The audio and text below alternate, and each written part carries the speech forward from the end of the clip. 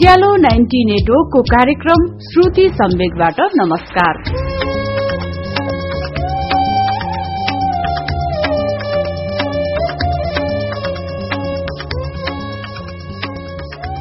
श्रुति सम्वेकमा हामी वरिष्ठ साहित्यकारहरूका उत्कृष्ट गद्यहरू वाचन गर्दछौं।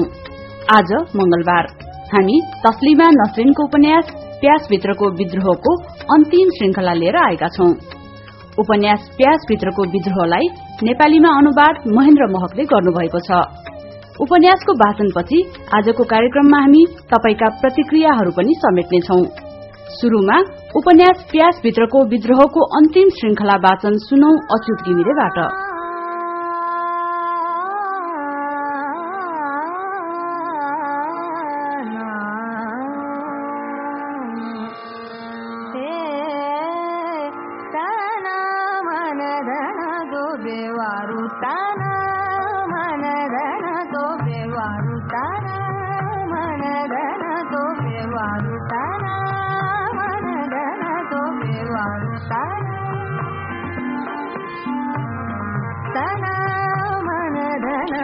होस्टेलमा सीटका लागि पापडीलाई सँगै लिएर मैले प्रयास गरिरहेँ। नीलखेतवालो होस्टेल। पापडीले चिनेका दुईजना सिनियर केटीहरू त्यहाँ थिए। उनीहरूले फर्महरू ल्याइदिए। मेरो इन्टरभ्यू लिइयो। किन यहाँ बस्न चाहन्छौ? विवाहित हुँ या अविवाहित? यदि म विवाहित हुँ भने मेरो श्रीमान कहाँ छ? के गर्छ? आदि आदि। मैले स्पष्ट भनिदिएँ, विवाहित छु, तर म श्रीमानलाई छोड्दैछु। उसँग बस्ने मेरो कुनै योजना छैन। किन? यस प्रश्नको उत्तरमा मैले भने, त्यो मान्छे ठग छ। ठग कुन अर्थमा?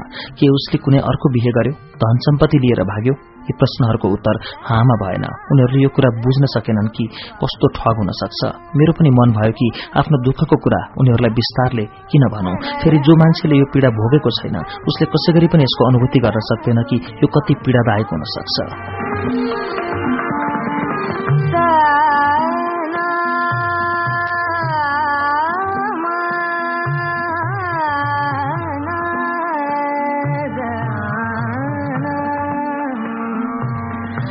मैले यो पीडाको अनुभूति गरेकी छु, भोगेकी छु। आखिरकार म होस्टेलमा बस्न पाउने भएँ। जे चाहे त्यो पाएँ, जागिर पाएँ। बस्ने खाने चिन्ता थियो, त्यो पनि समाधान भयो। अफिसको कामकाज सिक्नमा म निपुण हुँदै थिएँ। मेरो पछाडि दुवै घरमा के भइरहेको छ मैले यो कहिल्यै सोचिन। जे हुन्छ भइरहोस्, मलाई के को टाउको दुखाइ। पछाडि छोडेर आएको कुनै पनि मान्छेप्रति मेरो मनमा कुनै किसिमको दया माया आउँदैन।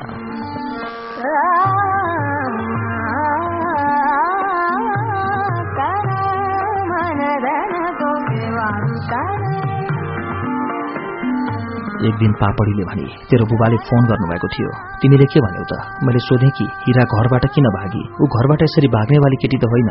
यस्तो कुरा सुनेर तेरो बुबाले भन्नुभयो, उसको त दिमाग नै खराब भइसकेको छ। म जोड-जोडले हाँसेँ। उनीहरूले मलाई पागल चाहिँ खोजिरहेका छन्। यो थाहा पाएर मलाई थोरै पनि सहानुभूति भएन। त्यसैले म आफ्ना नजिकका साथीहरू कहाँ गइन कि कतै भेटाए भने अनाहकमा झमेला नहोस्। फेरि मेरो साथीहरूका घरमा खोज्न उनीहरूलाई शोभा पनि दिँदैन। उनीहरूले त मलाई लतिफको घरमा खोज्नुपर्छ।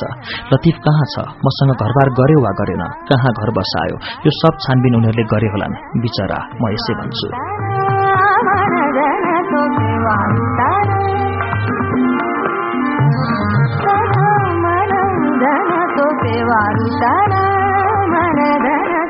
मन्जु काकाको इन्जिनियरिङको फर्म छ। यहाँ ट्रान्सफर्मर बन्छ। उहाँलाई देश विदेश घुम्नबाट फुर्सद छैन। मेरो अनुरोधको कारणले वा आफ्नो व्यस्तताको कारणले उहाँले मेरो बारेमा घर परिवारलाई कुनै जानकारी दिनु भएन। घरमा थाहा छैन। एकपटक थाहा पाएपछि मलाई फेरि पिञ्जडामा थुन्नेछन् र पिञ्जडामा बस्नुको पीडा मलाई राम्ररी थाहा छ।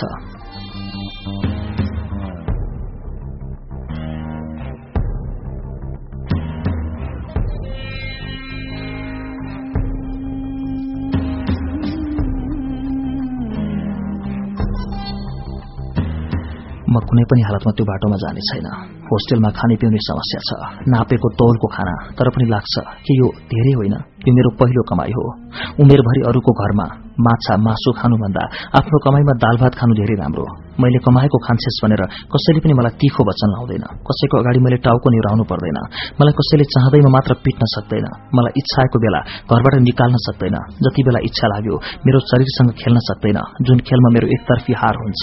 मैले नै हार्ने, मैले नै मार खाने, फेरि पनि मैले उनको हातको कठपुतली भन्नुपर्ने, ताकि उनीहरूले मलाई राम्रो भन्न सकुन्, ताकि मेरो गाला तान्दै राम्रै भन्न सकुन्। जसरी एउटा पुतलीलाई राम्ररी सजाएर आहा भनिन्छ, त्यसरी नै उनीहरूले मलाई राम्रो भन्न सकुन्।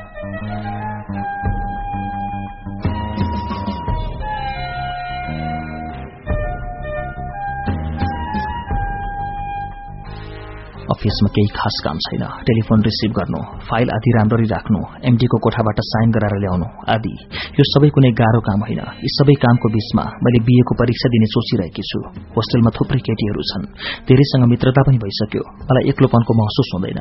यो पनि एउटा छुट्टै दुनिया हो। होस्टेलका थुप्रै केटीहरू जागिरसँगै पढाइ पनि गरिरहेका छन्। मैले केही किताबहरूको जुगाड गरेँ। मेरो जीवनमा यति व्यस्तता पहिला कहिल्यै पनि आएन। बिहान 9 बजे अफिस, 5 बजे फर्किनु, कहिल्यै रुक्कैया हल त कहिल्यै पापडी कहाँ गफ मार्नु, समय कसरी बित्दैछ थाहा नै हुँदैन।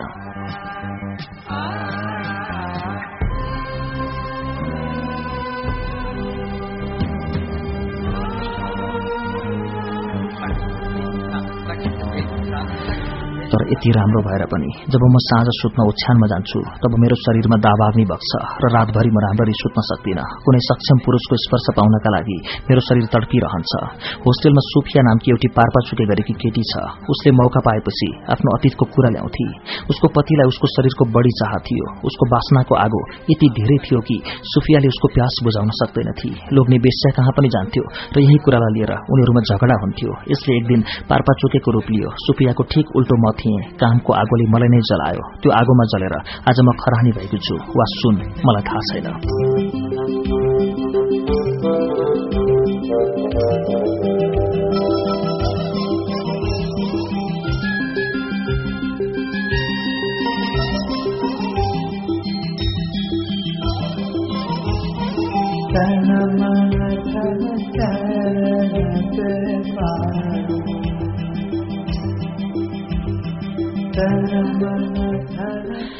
यो केटासँग मेरो पहिला पनि परिचय थियो। मितुल नामकी मेरी एउटी साथी थिए। उसको काकाको छोरा हुनुपर्छ यो। एक दिन अचानक मैले देखेँ कि ऊ होस्टेलको गेटमा उभिएको छ। पहिला त मैले उसको नाम सम्झनै सकिनँ। उसलाई देखेपछि मैले सोधेँ, किन तपाईँ यहाँ? हाँ, तर तिमी यहाँ कसरी? केटाले सोध्यो। म यहाँ बस्छु। ए त्यसो भन न त। मितुललाई केही दिन अघि मैले सोधेको पनि थिएँ कि हिरा कहाँ बस्छे। उसले भनी खै थाहा भएन, तर पनि तिम्रो बारेमा धेरै दिनदेखि सोचिरहेको थिएँ।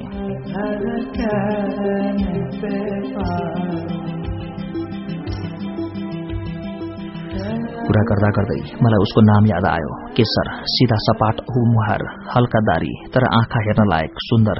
ती आँखाहरूबाट मैले आफ्ना आँखा हटाउन सकिन। केशरसँग मेरो भेट मितुलको घरमा हुन्थ्यो। एक दुई पटक कुराकानी पनि भएको थियो, तर सम्झाउन लायक खास केही भएन। तपाईँ यहाँ किन आउनुभएको छ? मैले सोधेँ। मेरी बहिनी यो होस्टेलमा बस्छे। तपाईँ के मोहसिन हलमा बस्दै हुनुहुन्छ? अरे वाह, तपाईँलाई त म कहाँ बस्छु भन्ने कुराको पनि सम्झना रहेछ। मैले मनमा सोचेँ। मलाई त खुब याद रहन्छ। सबै कुरा त बिर्सिसकेकी थिएँ। नामसम्म याद आइरहेको थिएन। यो केटाले मलाई मन पराउँछ। मितुलले कुरै कुरामा मलाई यो कुरा धेरै पटक भनेकी थिए। मसँग परिचय गर्नका लागि यो मान्छे मितुलको जन्मदिनको पार्टीमा पनि आएको थियो। केशर पोलिटिकल साइन्सको अन्तिम वर्षमा अध्ययनरत छ। म गेटमा उभिएरै कुरामा भुलेकी थिएँ। उसले भन्यो, घुम्दै कुरा गर्दै गरौँ न।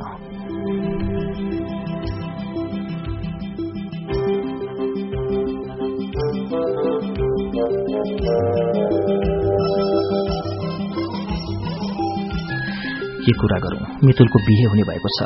त्यो दिनको सम्झना आउँछ जब मैले लाजले योसँग कुरा नै गर्न सकेकी थिइनँ। यसकी ठूली बहिनीले बैंकमा जागिर गर्छे। मैले सानो जागिर गर्छु। यो कुरा सुन्दा केशर छक्क पर्छ। यति सानो उमेरमा जागिर गर्दैछौ? काम गरिहाल्छौ। तिमी त त्यो दिनकी सानी केटी हौ। केशर हाँस्छ। म पनि हाँसेँ। किन, म मूर्ख केटी हुँ र? केशरकी बहिनी गेटमा आउँछे। हामीहरू फेरि भेटौँला जस्तो केही नभनेर छुट्टियौं। यसपछिका दिनमा मैले केशरलाई प्राय गेटमा उभिएको पाउँछु।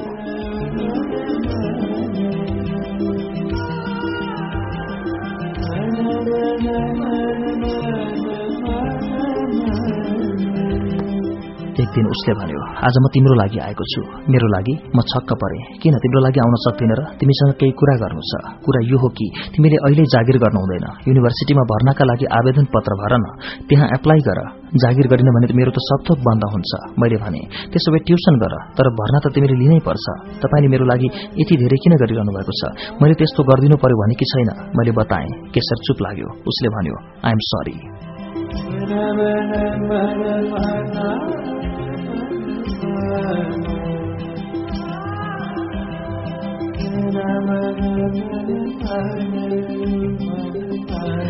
त्यो दिन अरू कुरा नै भएनन्। म कोठामा आएर चुपचाप पल्टिएँ। कति दिन पहिला आमालाई धकेलेर घरबाट भागेर आएकी थिएँ। जिन्दगीमा के कस्तो हुन्छ उनीहरूलाई केही पनि थाहा छैन, या फेरि अल्ताफले कुनै चाल चल्दैछ। अचानक कुनै दिन मलाई उठाएर लान्छ कि डर लाग्छ। एक्लै कोठामा म केही डराउँछु। मन्जु काकाले भन्नुभएको छ राम्रो काम गरेको खण्डमा 2 महिनापछि मेरो तलब बढ्नेछ। जागिर नराम्रो छैन, फेरि हलमा बसेर युनिभर्सिटीमा पढौं, यो सल्लाह पनि नराम्रो होइन।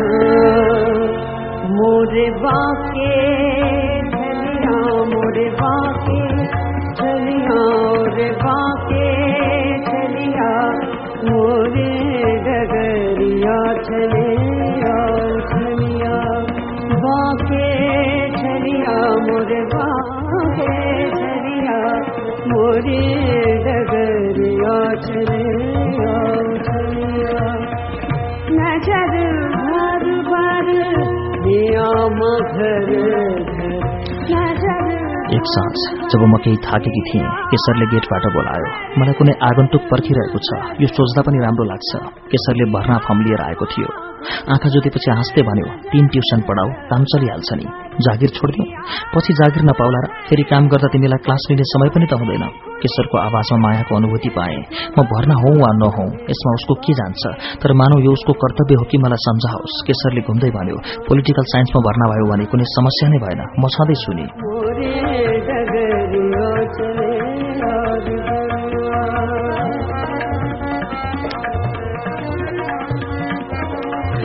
केशरको यो वाक्य म त छँदैछु निले मलाई भित्रैदेखि कपायो। मैले पनि घुम्दै घुम्दै भने, साँझतिर तपाईसँग घुम्ने एउटा नियम नै बसिसकेको छ। तिमीलाई राम्रो लाग्छ होइन? साह्रै राम्रो लाग्छ। केशर मुस्कायो। उसले भन्यो, ल कुनै दिन रिक्सामा घुम्न जाउँ, हावा खानामा खुब आनन्द आउला।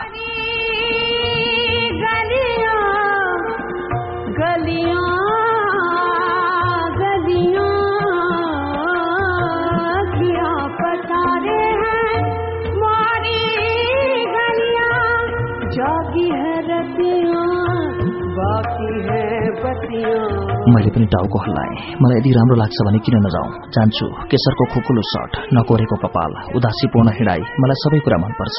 यस्तो लाग्छ कि यदि कुनै साँझ यसरी केशरसँग कुरा गर्दा गर्दै बित्छ भने त्यसमा नराम्रो के हुन्छ र? हामीहरूले मुखबाट केही बोल्दैनौँ, तर राम्ररी थाहा छ कि केशर अवश्य आउनेछ र म उसँग कुरा गर्दै बाटोमा घुम्न निस्कनेछु। कहिले क्रिसेट तालको किनारामा गएर बस्नेछु, कहिले कुनै रेस्टुराँमा। एक दिन घुम्दै घुम्दै हामीहरू शाहबागको एउटा रेस्टुराँमा गएर बस्यौं, चिया समोसा खायौं। केशरले बिल तिर्यो। मैले भने, अर्को पटक मैले खुवाउनेछु, मेरो आफ्नो पैसा हो, मलाई कसले रोक्छ?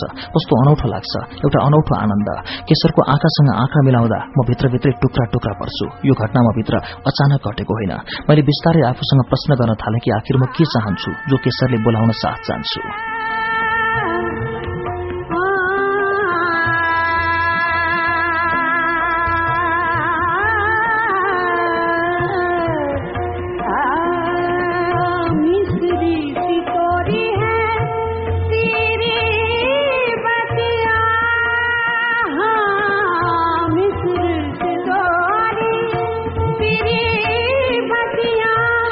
उसले किन बोलाउँछ र म किन जान्छु? के यो 2 दिनको मोह हो जुन केही दिनपछि आफै हराउनेछ? जवाफ पाएँ, केशरले प्रताडित गरेन भने यो लगाव किन समाप्त होला र? यदि ऊ एउटा समर्थ र स्वस्थ पुरुष हो भने प्रेम किन पो धुमिल होला र? एक दिन टीएससीको मैदानमा उभिएको बेला केशरले भन्यो, यस्तो लाग्छ कि म तिमीलाई लामो समयदेखि चिन्दछु। लामो समयदेखि? त्यो भनेको कति लामो समयदेखि? जन्मदेखि। उसले उत्तर दियो। म फेरि भित्रभित्रै प्रकम्पित हुन्छु। मेरो शरीरमा, मेरो मनमा प्रचण्ड प्यास छ। के केशरले मेरो प्यास मेटाउन सक्ला? यदि मेटाउन सकेन भने, अल्ताफले जस्तै लुच्ने कोपर्नेवाला मान्छे भए मात्रै पीडा दियो र सुख दिएन भने?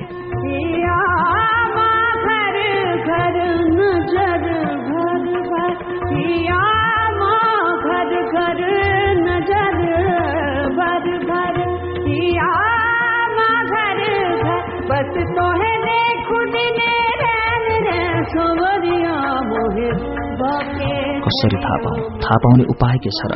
जाँच परख गर्ने इच्छा हुन्छ। जब केशरको बारेमा सोच्दछु तब मनमा एउटा अनौठो अनुभूति हुन्छ। उसलाई स्पर्श गर्ने इच्छा जाग्छ। कति दिन भइसके कसैलाई नछोएको, कति दिन भइसके कुनै पुरुषलाई नछोएको पनि। कति दिनदेखि मेरा औँलाहरू प्यासी छन्। कति दिन किन मैले कहिले पो छोएकी छु र? अल्ताफलाई पहिला छुन राम्रो लाग्थ्यो, तर जब बिस्तारै उसको कमजोरी थाहा पाउँदै गएपछि मलाई उसलाई छुन मन लागेन। यस्तो लाग्थ्यो मानव कुनै जड वस्तुको स्पर्श गर्दैछु, टेबल कुर्सी जस्तो केही। कहिलेकाहीँ अल्ताफमाथि मलाई दया लाग्छ बिचरो फेरि यो सोचेर रिस पनि उठ्छ कि उसले बिहे नै किन गर्यो। मैले अल्ताफलाई क्षमा गर्न सक्दिनँ। ती दिनका कुराहरू सम्झदा पनि मेरो शरीरमा आगो बल्न थाल्छ। म त्यस निष्ठुरी स्वार्थी मान्छेलाई माफ पनि गर्न सक्दिनँ।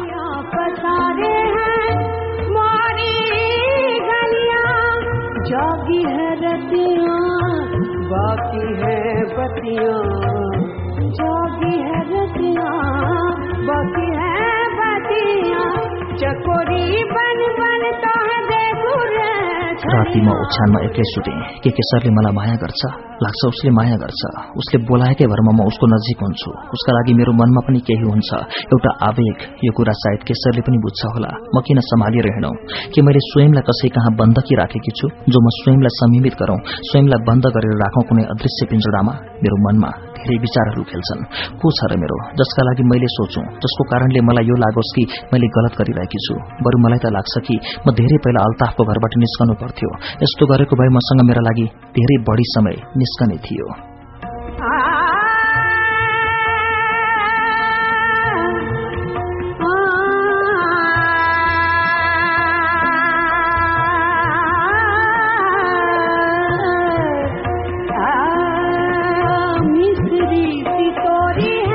केशरले मलाई प्रेम गर्दछ।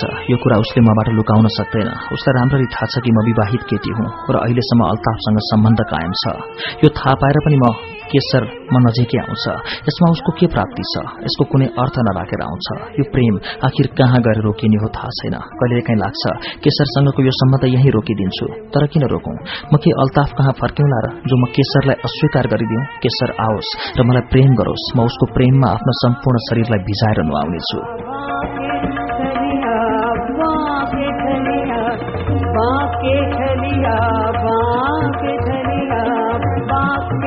मलाई कसले रोक्न सक्छ? अल्ताफको के हैसियत छ कि उसले मलाई रोकोस्? बढीभन्दा बढी उसले कानून देखाउन सक्छ। पारपाचुके गर्छु अनि रहन्छ कानून पनि। यी कागजी सम्बन्धहरूमा कुनै दम छ जस्तो मलाई लाग्दैन। के कागजले कसैलाई रोक्न सक्छ? यदि मन नै छैन भने म बारम्बार यो कुरा बेसिदिन्छु कि म कुनै अल्ताफ नाम गरेको मान्छेकी स्वास्नी हुँ। म लामो समयसम्म उसको घरमा बसेकी हुँ। त्यो अतीत सम्झदा पनि अचम्म लाग्छ कि एउटा मान्छेले मलाई थरीथरीका झुटा आरोप लगाइरह्यो र मैले पनि चुपचाप सहिरहेँ। जति विरोध गरेँ त्यो नगर्नुको बराबर थियो। जति बेला बेसरी झापड हिर्काउनु पर्ने हो त्यति बेला मुख फुलाएर बसेर हुन्छ विरोध। म सधैँ झुकिरहेँ। त्यसैले मेरो यो दुर्दशा भयो। सबैले यो माने कि यसलाई जे इच्छा लाग्यो त्यही गराउन सकिन्छ। यसले त सबै कुरा मानिहाल्छ।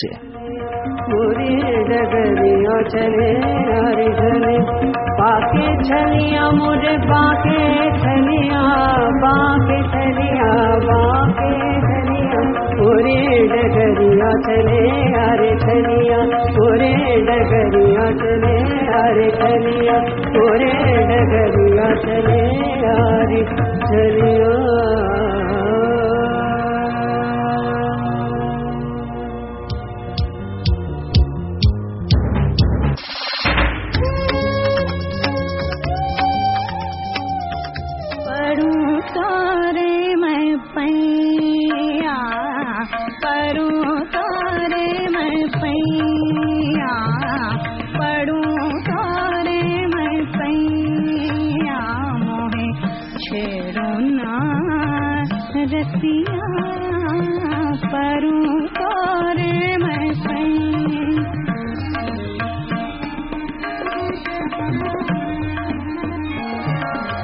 मन्जु काकाले मलाई यो कुरा बताउनु भयो कि बुबाले उहाँको अफिसमा फोन गर्नुभएको थियो।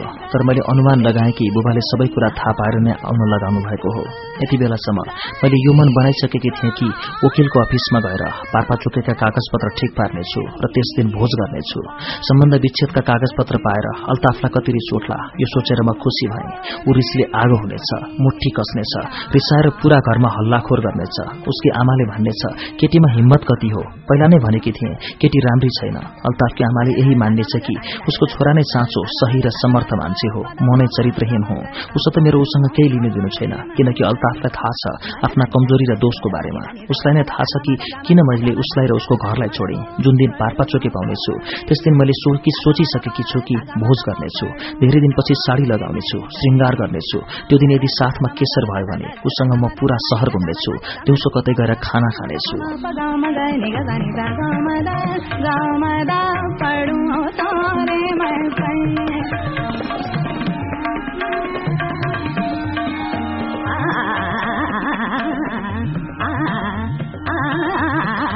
जुन दिन मैले यो सोचेँ त्यसको अर्को दिन मैले केशरलाई मलाई पर्खिरहेको पाएँ। ऊ मेरा लागि ट्युसन ठिक गरेर आएको थियो।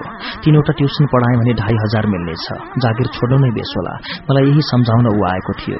जागिर गर्दा बढी समय जान्छ, यसमा उसलाई गुनासो छ।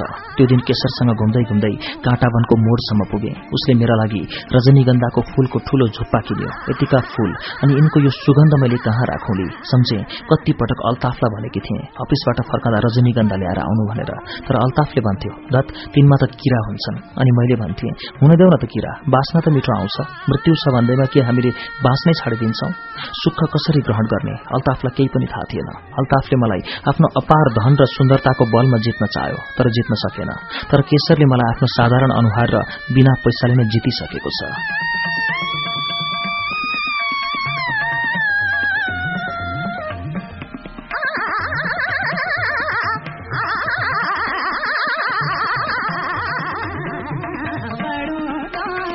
म दिन प्रतिदिन उसको व्यवहारबाट अभिभूत हुँदै गएँ। एकातिर केशर र अर्कोतिर पूरा संसार। मेरा सामु बाँकी सब कुरा धुमिल हुँदै गएको थियो। मैले धेरै दिनदेखि राम्ररी कपाल कोर्दिनथेँ, राम्रो कपडा लगाउँदैनथेँ। लाग्थ्यो यी सबको अब के आवश्यकता छ र? जीवन त समाप्त भइसक्यो, पछुतोले भरिएको जीवन। तर अचम्म लाग्छ कि त्यही दिन मैले कपालमा स्याम्पू गरेर कपाल राम्रो बनाएँ, बजारबाट लुगा किनेर ल्याएँ र ऐना अगाडि उभिएर आफूलाई निहाल्न थालेँ केशरको नजरबाट। एक दिन केशरले भन्यो तिमी त साह्रै सुन्दर देखिन्छौ नि। यो सुनेर मलाई लाज पनि लाग्यो र राम्रो पनि लाग्यो। मलाई राम्रो लाग्नुको कुनै सीमा थिएन।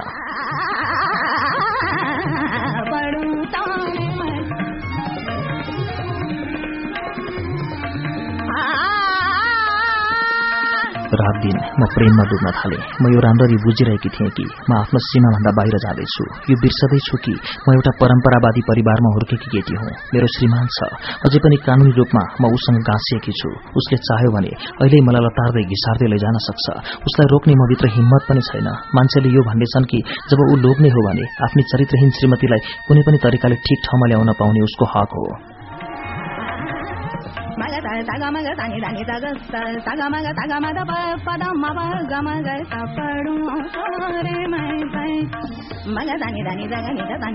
एक दिन बुबा मेरो अफिसमा आउनुभयो। मलाई देखेर जति हैरान हुनुपर्ने हो हुनु भएन। मलाई लाग्यो कि उहाँलाई म यो अफिसमा छु भन्ने कुरा थाहा थियो। उहाँका आँखासँग मेरो आँखा जुधे। उहाँ सिधा मन्जु काकाको कोठामा जानुभयो। आधा घण्टापछि कोठाबाट बाहिर आउनुभयो। म एमडीको सँगैको कोठामा बसेकी थिएँ। मैले सोचेकी थिएँ कि बुबा म सामु आउनुहुनेछ र मलाई कुनै नराम्रो अवस्थाको सामना गर्नुपर्नेछ। म कुनै पनि प्रश्नको जवाफ दिन तयार थिएँ। यदि उहाँले मलाई आफूसँग हिँड्नका लागि भन्नुभयो भने म जाने छैन। यदि उहाँले अल्ताफको विषयमा कुनै कुरा उठाउनु भयो भने मैले भन्नेछु कि म उसँग सम्बन्ध विच्छेद गर्दैछु।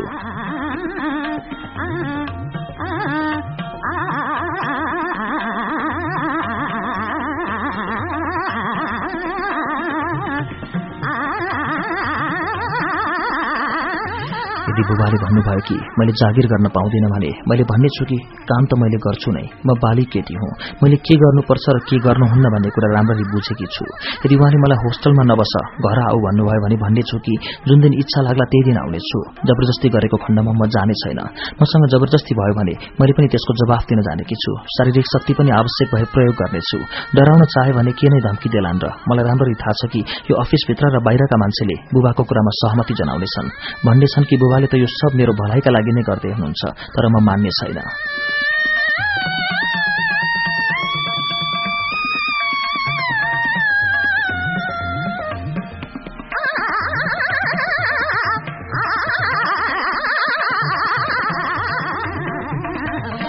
अभिभावकले पनि छोरीहरूलाई एउटा निश्चित दायराभित्र बन्द गरेर मात्र उनीहरूको भलो चिताउँछन्। त्यो दायराभित्र मैले यति योग्यता स्वयंलाई राखेर आफ्नो धेरै अपमान गरेकी छु। बुबा या अरू कुनै अभिभावकमा यति योग्यता छैन कि उनले यो कुरा बुझ्न सकुन् कि आखिर त्यो अपमान कुन दर्जाको थियो। मैले यदि यो भने कि पतिले मलाई त्यो सुख दिँदैन जुन सुख मैले उसलाई दिन्छु, तब यो जवाफ पाउन सक्छु कि के आवश्यक छ त्यस पार्थिव सुखको। छोरी मान्छे भएर यस्तो सुखको आशा राख्नु अशोभनीय हुन्छ, अशालीन र अश्लील लाग्छ। अर्थात् निर्लज्ज केटीहरूले मात्रै लोग्नेको सुख बाहेक आफ्नो सुखको बारेमा सोच्दछन्। म किन नसोच्छु? म यदि आफ्नो सुखका लागि उत्ताउली हुन्छु भने त्यो अशोभनीय हुन्छ। तर जब अल्ताफले आफ्नो थोरै सुखका लागि मलाई कुल्चिन्छ र उन्मादित हुन्छ तब भने उसलाई कसैले पनि अशोभनीय भन्दैन। बरु मैले रोकेको खण्डमा भन्नेछ कि तिमीले रोक्नु उचित होइन।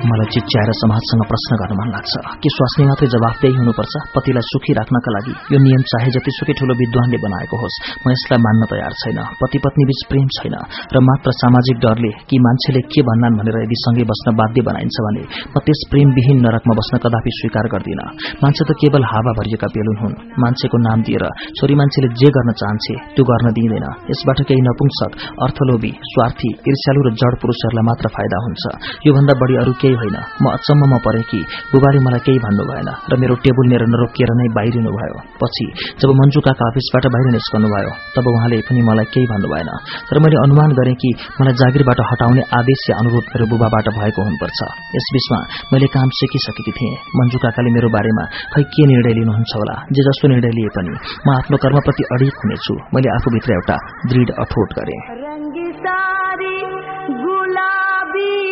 चुनरिया रे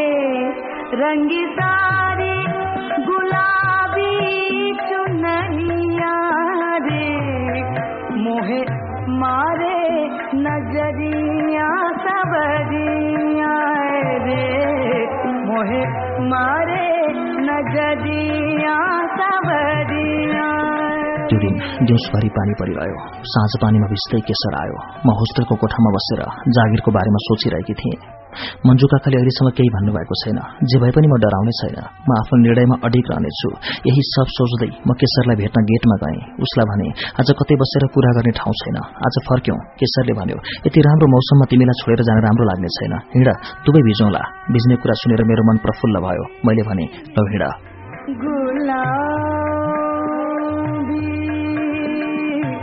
गुलाबी चुनरिया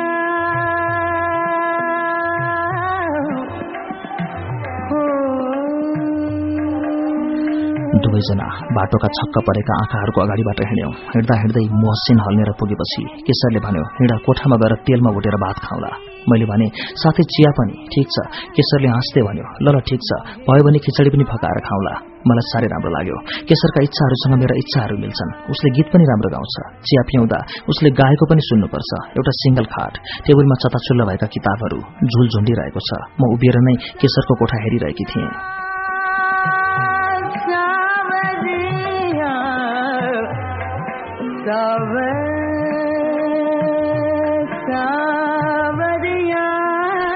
एउटा टावेल हातमा लिएर उसले भन्यो ल टाउको पुछ चिसो होला टावेल हातमा लिँदै मैले भने ल चिया बनाऊ र गीत सुनाऊ केसरले हिटरमा चिया बसाल्यो र मिठो आवाजमा गाउन थाल्यो यसो यसो अमार घरे यसो अमार घरे बाहिर होए यसो आऊ आऊ मेरो घर बाहिरबाट भएर आऊ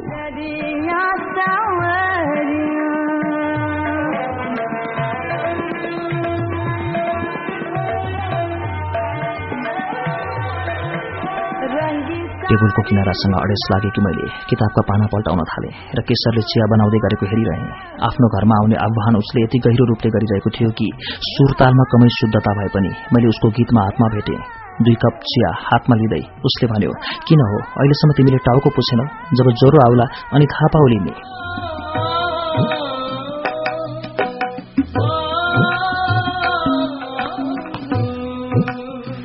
मैले भने आउन देऊ ज्वरो मलाई साह्रै ज्वरो आउनु परेको छ तिमी मलाई भेट्न आउला मेरो निधार छामेर मेरो ज्वरो नापाउला नजिकमा बसौला र भनौला सन्चो आउन छिटो यो सुनेर मलाई साह्रै राम्रो लाग्नेछ आउन देऊ ज्वरो आउन देऊ मलाई केसर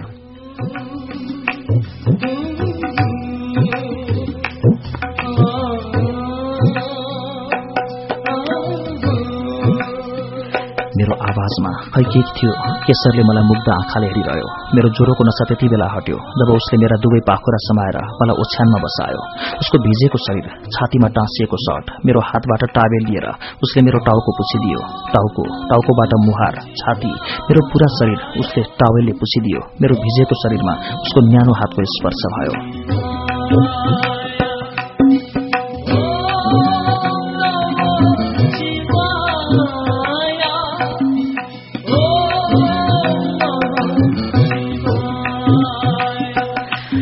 बन्द गरेर मैले त्यो न्यानोपनको आनन्द लिए। बारम्बार प्रकम्पित भएँ। उसले मेरा ओठहरूको गहिरो चुम्बन लिन्थ्यो अनि मैले आफूलाई स्वयंमा कैद गरिरहन सकिनँ। स्वयंलाई फैलाइदिएँ जसरी फुल्दै गरेको गुलाफले आफ्ना पत्र दललाई फैलाउँछ। कोठामा अरू कोही छैन, मात्र हामी दुई छौं। पसिनाको गन्धले अस्तव्यस्त ओछ्यानमा शरीर बिउजियो। मैले उसलाई आफ्नो अंगालोमा लिएर उसको छातीमा मुख राखेर गहिरो सास लिए। किन नलिउँ? कसले रोक्छ मलाई? मायाका अगाडि, आफ्नो गहिरो चाहनाको अगाडि स्वयंलाई समर्पित गर्न म समर्थ नै छु।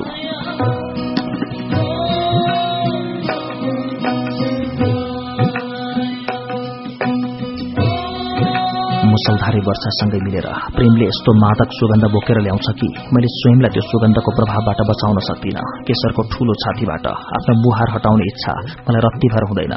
उसले मलाई अझ बढी कस्सेर समात्यो। त्यसपछि के भयो मैले केही बुझ्न सकिनँ। दुईजना प्रेमी प्रेम गर्दा गर्दै कहाँ हराए। हराउँदा हराउँदै मैले यो महसुस गरिरहेकी थिएँ कि मेरो प्यास मेटिँदैछ, प्यास बुझ्दैछ मेरो।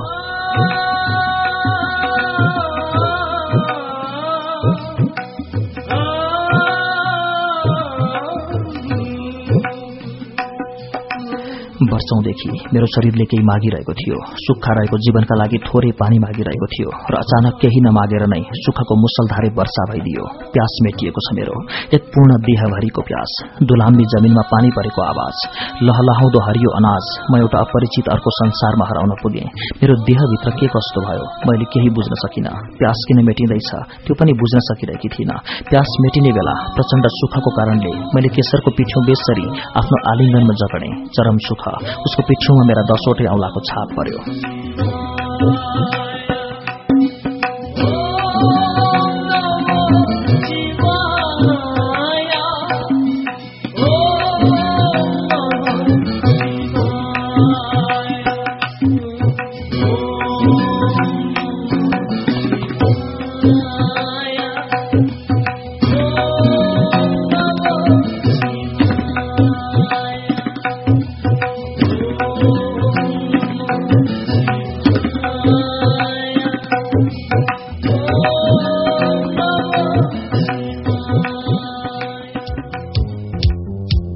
कार्यक्रम श्रुति सम्वेगमा भर्खरै सुन्यौं उपन्यास प्यास भित्रको विद्रोह। बंगलादेशी लेखिका तस्लिमा नसरिनले उपन्यास प्यास भित्रको विद्रोह लेख्नु भएको हो। यसलाई नेपालीमा अनुवाद दाङका महेन्द्र महकले गर्नुभएको छ। लज्जा नामक उपन्यास प्रकाशित भएपछि तस्लिमा नसरिन चर्चामा आउनुभएको हो। उहाँका धेरै उपन्यासहरू विभिन्न भाषाहरूमा अनुदित छन्। कार्यक्रम श्रुति सम्वेगमा गएका 5वटा मंगलबार हामीले उपन्यास प्यास भित्रको विद्रोहको श्रृंखलाबद्ध वाचन गर्यौं। कार्यक्रम सुनेर धेरैले हामीलाई पत्र तथा इमेल मार्फत प्रतिक्रियाहरू पठाउनु भएको छ। इलामको चुलाचुली 7बाट शोभा साम्पाङ राईले कार्यक्रम श्रुति सम्वेगको मंगलबार तथा शुक्रबारका दुवै श्रृंखला आफूलाई अत्यन्तै मन परेको लेख्नु भएको छ। आफूले पढ्न नपाएका उपन्यासहरू वाचन गरिदिएकोमा शोभाजीले उज्यालो 90 नेटवर्कलाई धन्यवाद पनि दिनुभएको छ। यस्तै झापाबाट श्याम गोस्वामी लेख्नुहुन्छ, कार्यक्रममा बीपी कोइरालाका उपन्यासहरू वाचन गरे धेरै राम्रो हुने थियो। अनि चितवनबाट रञ्जित केसी सोध्नुहुन्छ, यति राम्रा उपन्यासहरू तपाईहरूले कसरी छनौट गर्नुहुन्छ? साथै रञ्जित केसीलाई अहिलेसम्म प्रस्तुत गरिएका सामग्री मध्ये तस्लिमा नसरिनको उपन्यास प्यास भित्रको विद्रोह र कृष्ण धरावासीको झोला कथा अत्यन्तै मन परेको पनि लेख्नु भएको छ।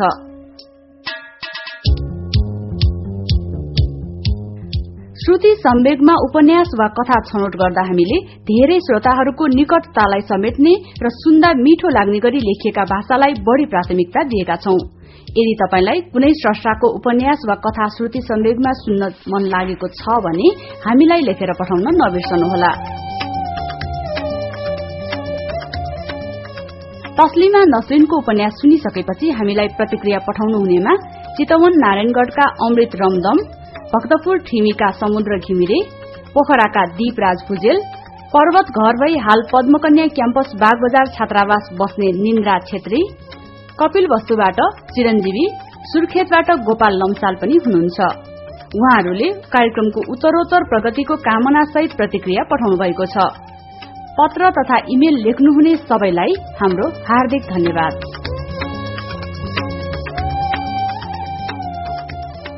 अवश्य आजको लागि श्रुति सम्वेगको समय सकिएको छ।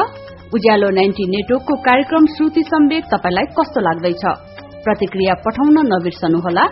हाम्रो ठेगाना हो कार्यक्रम Shruti Samvek, post box number 6469 Kathmandu. Email ठेगाना हो shruti@unn.com.np। शुक्रबारको श्रुति सम्वेकमा फेरि हाम्रो भेट हुने नै छ। त्यो भेटमा हामी तपाईलाई कृष्ण धारावासीको उपन्यास राधाको वाचन सुनाउँछौं। त्यसबेला सम्मका लागि प्राविधिक साथी दिनेश निरौला र विशालजीत पालिकीसँगै अच्युत घिमिरे र म मन्टेश्वरी राजभण्डारी पनि बिदा पाउँ। शुभरात्रि।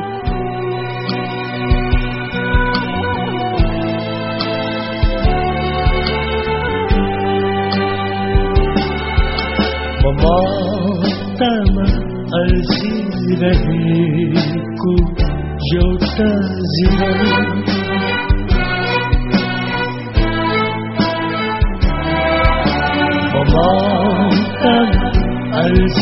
अल्झिरहेको एउटा जीवन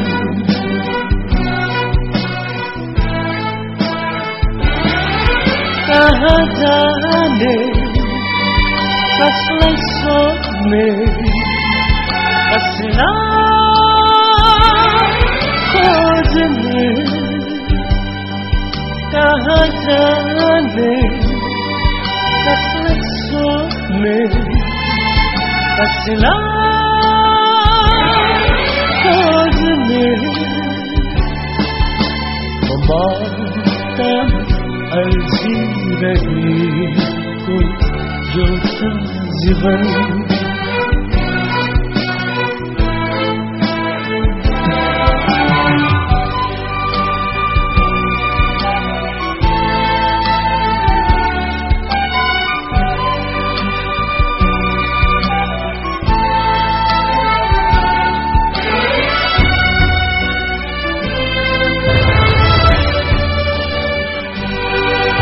यसरी नै सारा जीवन अंधकारमा बित्ने हो कि यसरी नै सारा जीवन अंधकारमा बित्ने हो कि माया माया भन्दा भन्दै जिन्दगी नै मेरो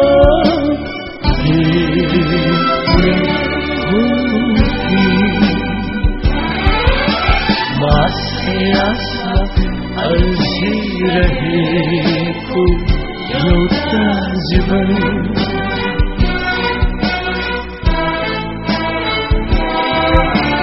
ममतामा अल्झिरहेको एउटा जीवन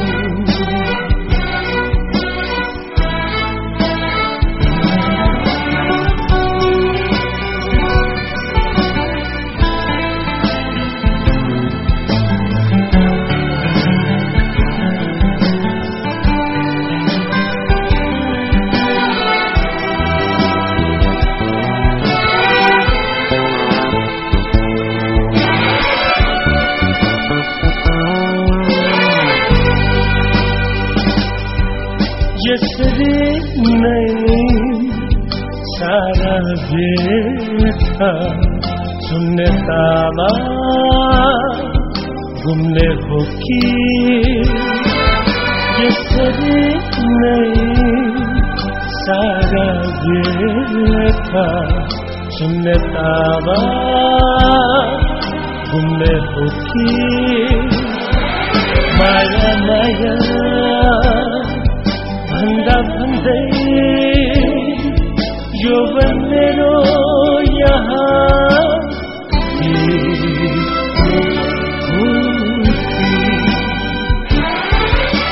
म प्रतीक्षामा अल्झिरहेको एउटा जीवन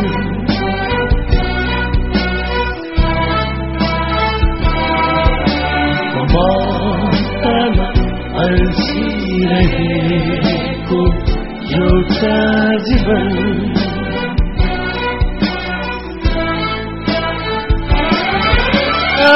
जाने कसलाई सोध्ने कसलाई खोज्ने कहाँ जाने कसलाई सोध्ने कसलाई खोज्ने ममतामा अल्झिरहेको एउटा जीवन